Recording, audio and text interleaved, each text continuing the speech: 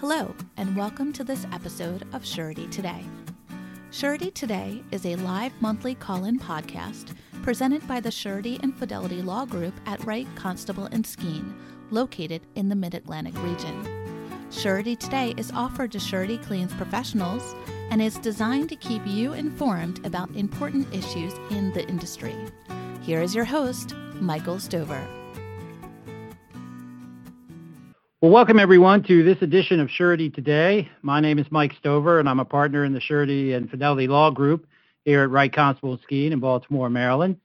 And today I'm joined by my special guests, Grace Shalmo, Teresa Pham, and Jim Carlson with Partner Engineering and Science. The title of our presentation today is Revisiting the Impact of COVID-19.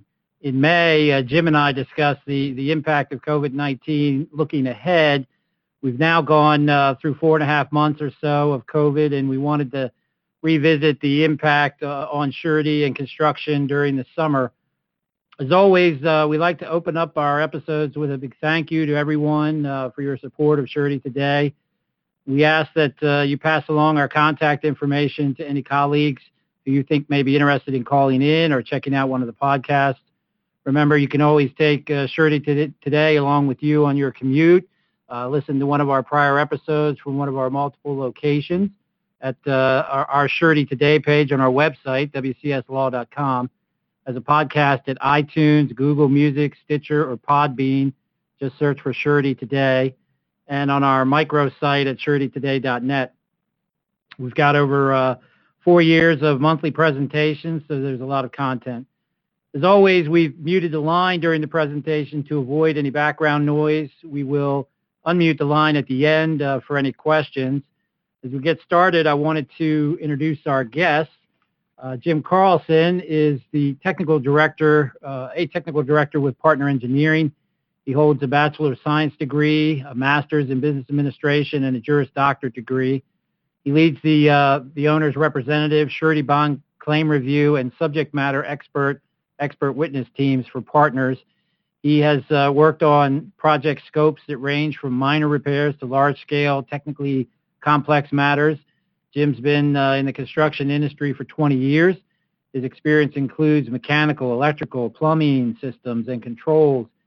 He's also well-versed in surety completion and fire life safety review and analysis. Teresa Pham has a Bachelor of Science degree, a Master's degree, and is an EIT. She works as a senior project manager for Partner Engineering. Her career has mainly been in construction consulting, but she also has experience in performing accessibility reviews, property condition assessments. She's worked in commercial, education, government, healthcare, heavy civil transportation, industrial, and residential markets. Grace Shalmo is a project manager for Partner Engineering. Her career has been in construction consulting and design build services. She has worked in education, healthcare, aviation, and parking structure markets. She has worked on claim evaluation, construction cost estimating, risk evaluation, and general project management support on surety claims. Partner Engineering and Science, Inc. offers a full-service surety engineering, environmental engineering, consulting, design services around the world. In 2019, Partner was named as one of Inc. magazine's 5,000 fastest-growing private companies in America. In addition, Partner was featured in the Engineering News Record Top 200 Environmental Firms, ranking at number 100, and in ENR's Top 500 Design Firms, ranked at number 149. Okay, so first let's talk about the impact of COVID-19 that we've seen over the intervening months from May to now, looking at the impact in terms of the operation of a construction project, the PPE, the social distancing, the sanitation, the testing, all of these issues. Jim, Teresa, Grace, throw it to you to respond. What are you guys seeing out there, and how are these projects being run now? Well, one of the most interesting things we run into, this is Jim Carlson, by the way, is confusion at the outset as to which direction people would go. Should they mothball sites, wait this thing out? Should they press forward, see what they could get done? and possibly run out of the materials necessary to safeguard the site. And on the latter, the biggest question mark was, if we proceed, do we have enough procedures in place and enough PPE to avoid what could be litigation if people get sick and it's determined we're the proximal cause, right? We caused this site to move forward and didn't mothball it. Therefore, it's on us to somehow protect these people. PPE on the site at first was a big problem. We couldn't get it anywhere. In fact, we have one client whose product line is more in the cosmetics business, and they were deemed non-essential. And they ended up creating a line of hand sanitizer on the fly so that they could be reclassed as essential and get back open and moving. And then they supplied a good deal of the PPE they needed for their site from their own production system. Grace, what were your thoughts on this? Well, it's still difficult for us to obtain PPE, specifically the N95 masks, but I think, and the KN95, even for people who specifically need it, but I think that they're kind of starting to streamline the processes, and it's getting a little bit easier, and we found some other alternatives for, wearing gaiters and other types of protective clothing. Do you guys have to get your temperatures taken when you go to the sites? It depends on the site. In some places you do, some places you don't. It seems that some places who began starting temperature taking maybe found it to be too inefficient, and the workers have started to become a little bit more lax on it. But I can't say that that's widely across the industry, just in my experience. And how about social distancing? What are you guys running into when you're on the site? Well, based on what I've been hearing, even though they try to enforce social distancing, it's essentially left to the laborers and whether or not their site supers and such will enforce social distancing. But, a lot of the tasks that they're up to don't typically allow for the social distancing. So in those instances, they tend to cap the extended exposure to just 15 minutes. Those instances would be when they pour concrete or do form work or are operating man lifts. But in those situations, I've also heard that they try to pair up the laborers so that they can try to limit exposure and the spread of coronavirus. My next question is, what are they doing on job sites in terms of providing sanitation and cleaning of the sites? Is that taking place?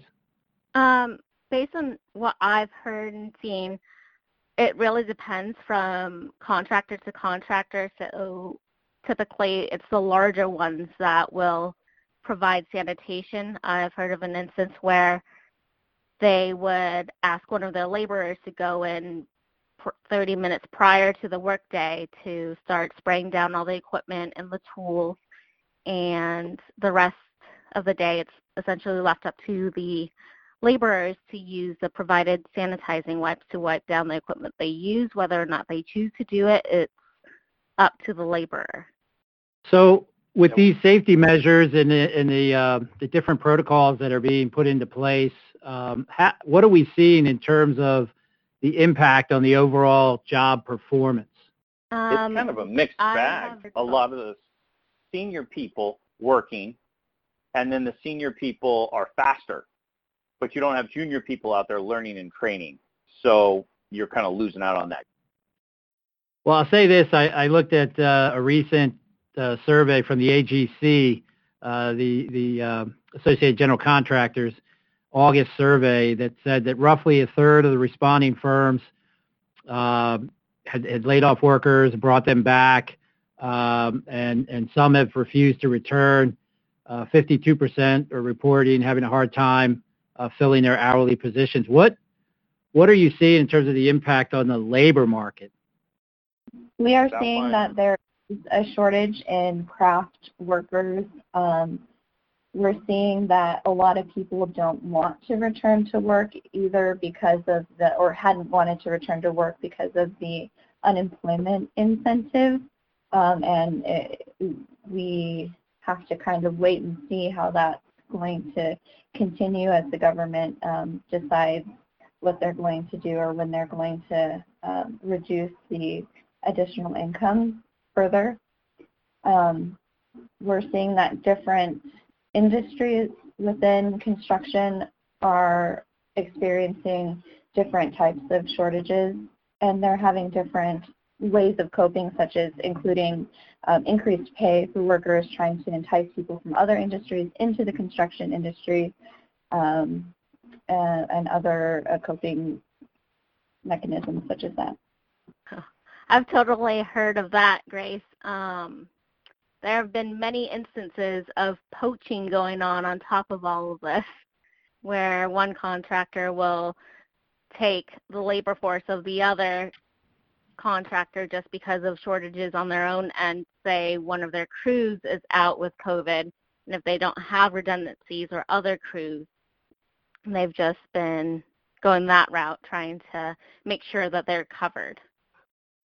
It is a challenge when people sitting at home, in many instances, make the same amount or more money than they do going to work.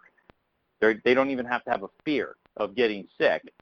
If your take-home pay is normally, and we'll just say $650 a week, or $550 a week, and unemployment now gives you $650 a week, would you go back to work to lose $100 a week? That's the question. Right. Well, let me circle back on that, on the one question about what kind of impact are we seeing on the projects because of all the safety protocols. The AGC reports that the coronavirus has undermined the productivity levels, and that 40% of the responding firms to the August survey reported that it takes longer to complete the projects, and 32% say it's costing more to complete these ongoing projects. That's consistent, I assume, with what you're seeing in the market? Yes. So a lot of these contractors are now having to pay for the PPE and taking the additional time to sanitize, or going back to the whole temperature check thing. I've heard of instances where they've had to actually stagger their start times to make sure that it's not impacting their working hours, because there used to be a bottleneck when they first started temperature taking. And who's paying for these delays, this extra time? Are we seeing the contractors looking to the owners? Are we seeing the owners saying it's your problem? Based on the contractors I've been talking to, they basically said they're currently just tracking it. It's been, there are multiple different instances. So there's one where they have just been tracking it, hoping that one day they'll recoup it from the owner. There are other instances where, say, an agency was shut down and their team wasn't able to get their structural submittal reviewed, and that had to go to the city, and then that ended up going to a outsourced consultant to do that review. They're just tracking it. It's unclear at the moment where and who is going to have to pay for it, but I have heard rumors saying that whoever tried to shut the project down, if it got shut down, would be the one who would incur it. They do note that their contracts leave much gray area, and that's the extent of what I've heard. What about you and Jim? Grace? Well, I know one thing. We even do it. We track for the delays created by COVID. And there's the IRS has some sort of a tax benefit they're going to give to at the corporate level. We don't really see it at our level in the field. But any delays created by this, like every time we have a site walk that we're supposed to go do that gets canceled because someone can't be there because there's a concern over COVID or a scheduling issue, or we can't get approval from the city for plan check. All those delays we document so that they can try and get reimbursed later. I'm sure that'll be one prong. The other will be you're going to have, even if the owner doesn't pay for sanitizing or anything else, you're going to have massive extensions in general conditions. We're seeing it. And some of these sites that were supposed to be wrapped up 3-4 months ago, they're going to go for another 6 months. They're going to have to pay for the general conditions of the GC to be there. They're not just going to eat that. So those costs and delays are definitely going to be felt and are being felt by the owners and developers. Yeah, we've done some Surety Day presentations on the force majeure clauses, impossibility clauses, things like that. And I think people are really going to have to be digging through their contracts to find what kind of provisions they've got that'll help. But as you're talking about too, it's really important for the parties to document everything and to really be tracking the costs and the delays and the causes. I've got a case now where the owner has assessed $200,000 in LDs, and the principal's position is, well, the COVID delayed our ability to get our specially manufactured stuff, and all that's going to have to be documented and proven in order to get out from under the LD claim from the owner. So it's going to be difficult, and everybody's got to really be thinking in terms of how are we documenting this? What do we got that we can use at the end of the process in order to prove that there was actual delay caused by COVID, so that we can fall in under some contract provision. So we talked about the safety efforts that were being employed on the projects, and so the question that I have for you three is, have you seen any situations where COVID has popped up on a project, and then what are they doing in response to that? Do they shut the whole thing down? Do they shut a crew down? Do they just send the guy home? Or what are you seeing out there? I have seen across the board where if it's a smaller contractor, I've seen them just have that sole person come out, take the test, sit at home, and wait until the result comes. And it's not until it comes back positive that they start doing reconnaissance and going back and identifying all the people that the person came into contact with. I've also seen the other end of the spectrum where one person's sick or feeling unwell and they pull the entire crew. As I kind of alluded to before, some contractors just don't have multiple crews, and if it's that one crew that they need and they can't replace, it kind of shuts the whole project down. That typically has been on projects where they're like confined spaces, or it's like a tunneling project where you are in an enclosed area and you can't really avoid other people, and air goes in one way and comes out one way. So in those instances, if someone gets sick, the entire team gets sick and gets pulled, and the project just stops for the 2 weeks or so until they feel better. Yeah, the other thing I'll see is if they've got an isolated incident, they'll have that person stay home and test, self-quarantine, and then they'll coordinate with the general contractor, as Teresa's mentioning. Some of them are smaller, and they'll flat out put out the help. We're going to need to borrow a person from your team, or can you allocate some of them, and we'll just do a charge back just to keep the crew moving, because as she mentioned, sometimes the reason you get the contracting team you get is because they're the best number. And that in some cases is because they're just a smaller firm with lower overhead. In order to keep that value for the client, you've got to be more flexible. So for completion general contractors, one of the keys is for them to have a few jacks of all trades that can jump in, be fillers, and help out. So far, we've had fairly good luck with that, but as Teresa mentioned, some specialty contractors, especially ones working in confined space, you don't have someone on your crew to loan to that. They have to have special certifications, and confined space crews, by their very nature, tend to be very nimble, small teams with 4 to 6 people. One's sick, they're all sick, and you're delayed. Unfortunately, most confined space work has to do with boilers, chillers, electrical vaults, down in sewer line connections and systems, and those systems, unfortunately, are the ones that require the most municipal agencies involved to get complete. So if you miss your target date, the delays can be fairly dramatic, sometimes a couple months before you can get the municipal crews back out for final connections on electrical, water, and sewer. Right. I would think government jobs where you need the security clearance and all that kind of stuff to get out there on projects could be a problem. But I haven't really been seeing it or hearing about it in the industry that a lot of jobs have been impacted by people actually coming down with the virus on the job. So we'll have to wait and see. In May, we talked about the impact of COVID-19 on the supply chain.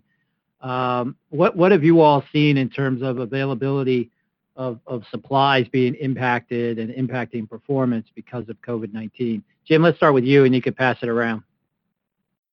Actually, Teresa and Grace have the most knowledge on this one because they deal with it on the ground. So, Teresa, you want to go first on this one? So one of the major components is concrete so far. Concrete has been hard to come by. It's not just the cement, but also the fly ash, and there have been instances where I've heard that they've actually started trying to stockpile fly ash, which may be amplifying the issue. As of recent, I've also heard that there are issues getting Douglas fir, which is what we usually use in timber construction. Price for lumber has just increased 200%, and they're now trying to find alternative materials. And I think the one that hopefully not everyone's jumped to is laminated timber, but that's also a more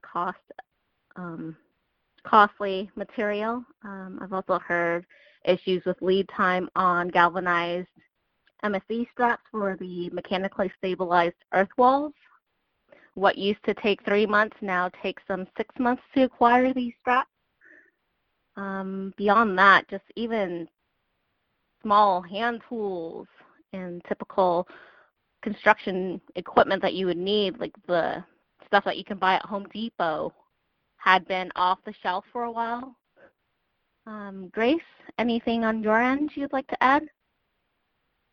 That we're also seeing holdups in delivery of other things like furniture to projects. They're doing tenant improvements.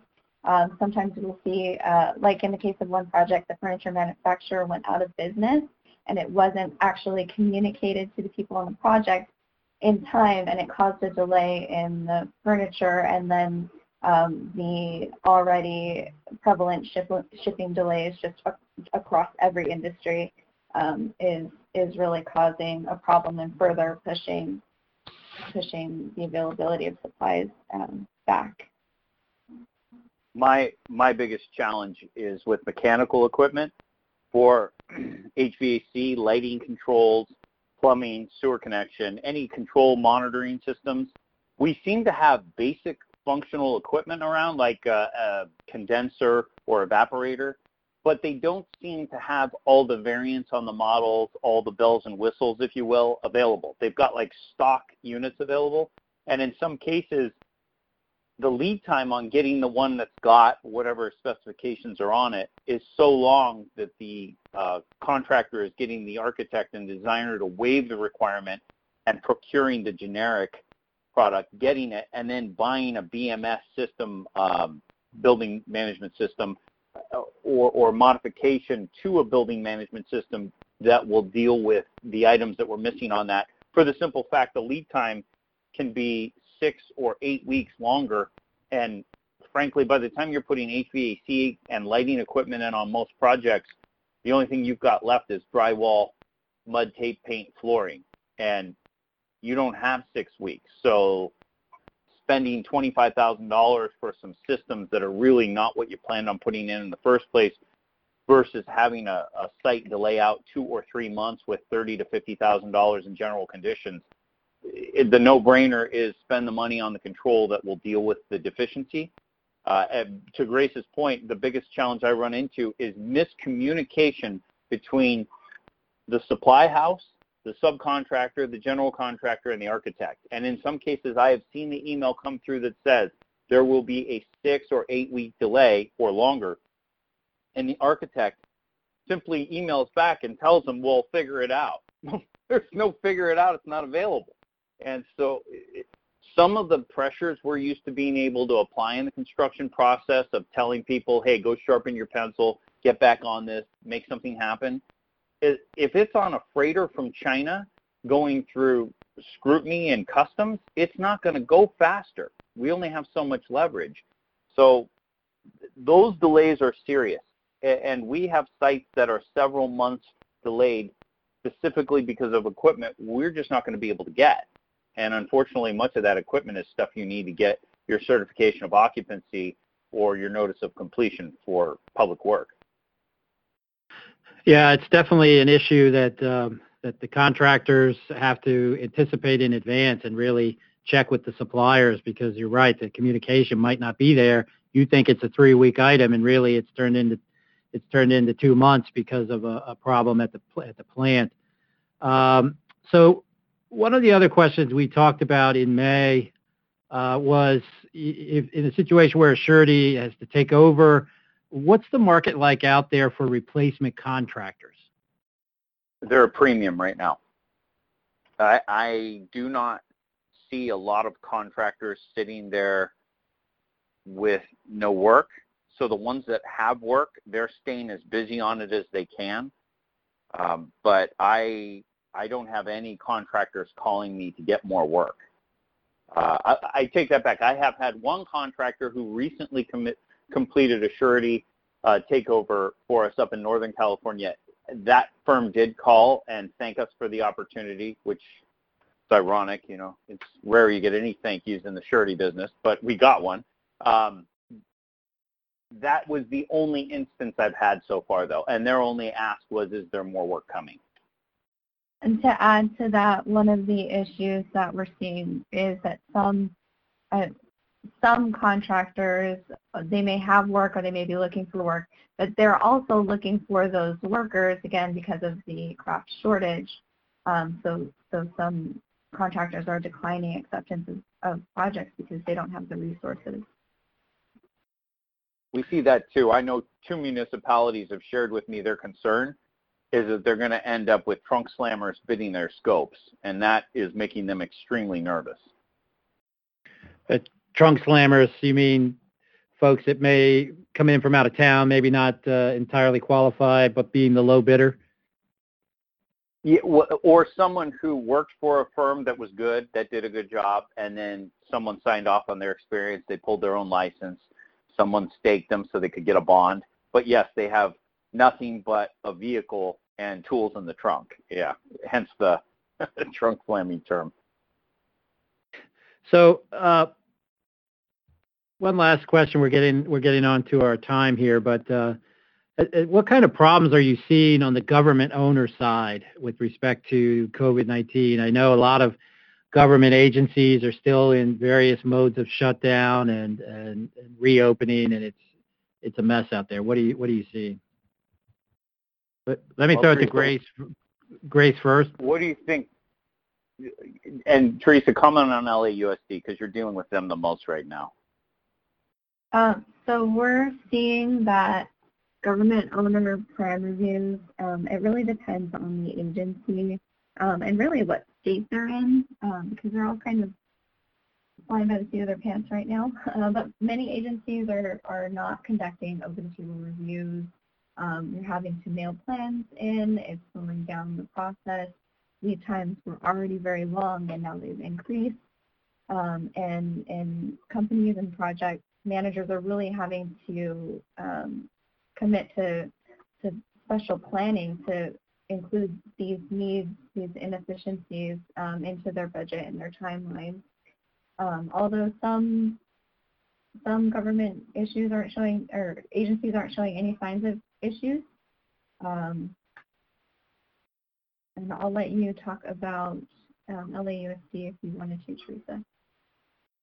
Yes, I've been working with LAUSD, and we're essentially wrapped up. I had noticed on one occasion where they were not necessarily communicating the way they may have been doing in the past, where you used to be able to walk down the office and get the inspector to sign off on something. But beyond that, I have heard of no other issues other than some struggling to figure out when to come back versus not, how they're doing their rotational in-office work and all that stuff. It's just generally, as Jim said, a communication issue and an efficiency one at that. Jim, do you have anything else to add?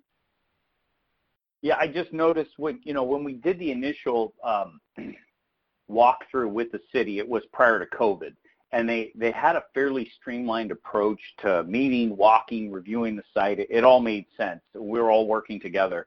And then February, March, as the COVID started to hit, suddenly the inspector that was working on it suddenly got rerouted to do a totally different scope somewhere else and was no longer tied to ours. The person with the most knowledge about what the issues were was no longer there. And then we were trying to coordinate with other members of their team who didn't have firsthand knowledge of what the issues were. And we were, frankly, in multiple situations, forced to walk out with handwritten notes from previous site walks from the original inspector and our own replacement contractor, trying to make heads or tails of what was really rejected and still needed to be done. It caused serious delays, and it was a solid 7-day lead time before we could get a face-to-face meeting anytime we walked. I would say we had at least 3 times we went out and walked the site unnecessarily for the simple fact we didn't have good coordinated information. And unfortunately, that was nothing we could do to move that along any faster. LA Unified simply had no plan to deal with the fact that an inspector needed to be relocated and the new person did not receive a proper download. Yeah, we're experiencing the same kinds of issues with the court system being closed down and partially opening up and various administrative orders.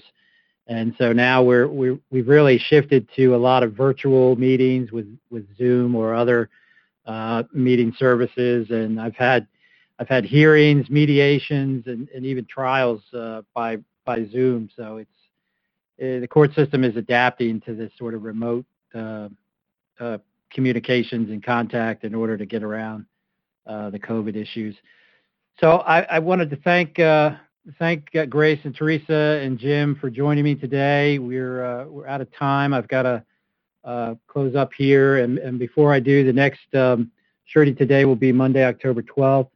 As I noted last month, my firm is a co-sponsor of the annual Northeast Surety and Fidelity Claims Conference, which is generally held in New Jersey in September, but because of COVID, the in-person conference has been changed to a webinar. The first ever Northeast Surety Fidelity Claims webinar will be held on September 24th, 25th, and you can get CE and CLE credits. Our very own Tom Moran will be one of the presenters. If you are in the Philadelphia area, the Philadelphia Surety Claims Association will hold its annual golf outing live and in person on October 26th at the Bala Golf Club. You can contact me if you'd like to attend, and I can get you the registration information. Again, thanks so much for joining us today, and let me open up the line now to see if we have any questions. Okay, we're in talk mode. Who wants to talk? Has anybody seen any improvement in the construction space, or does it seem to be getting worse? We don't see any improvement on any area. It appears that as materials and labor become more scarce, we just see more profound delays. And I think from an economic numbers standpoint, we really are kind of, there's been some recovery because of just of the nature of the shutdown and then reopening. But there's still, according to the AGC survey, there's still a lot of concern about the future and when things are going to return to normal. There's concern over the governmental agencies not having the sufficient funding to fund construction projects, and so you see projects being shut down. So yeah, the market is still trying to grapple with this mess. Any other I would ask questions? this of the audience. Do you guys see the same thing we see with delays with the city? Honestly, that's the bane of our existence, is no matter how fast we move everything else along, these municipalities, they're just frozen. This is Kim with ICW. I've seen, I don't know if they're just being slower because they're working from home, but they don't seem to be responding as quick. Yeah. All right, everybody. Thank you again for calling in, and thanks to Jim, Teresa, and Grace for joining me. And we'll talk to everybody next month. Thank you Take care, everyone. Thank you for listening to this episode of Surety Today. Audio recordings and white papers from prior episodes are available on the Surety Today page of the Wright Constable and Skeen website at wcslaw.com/surety-today.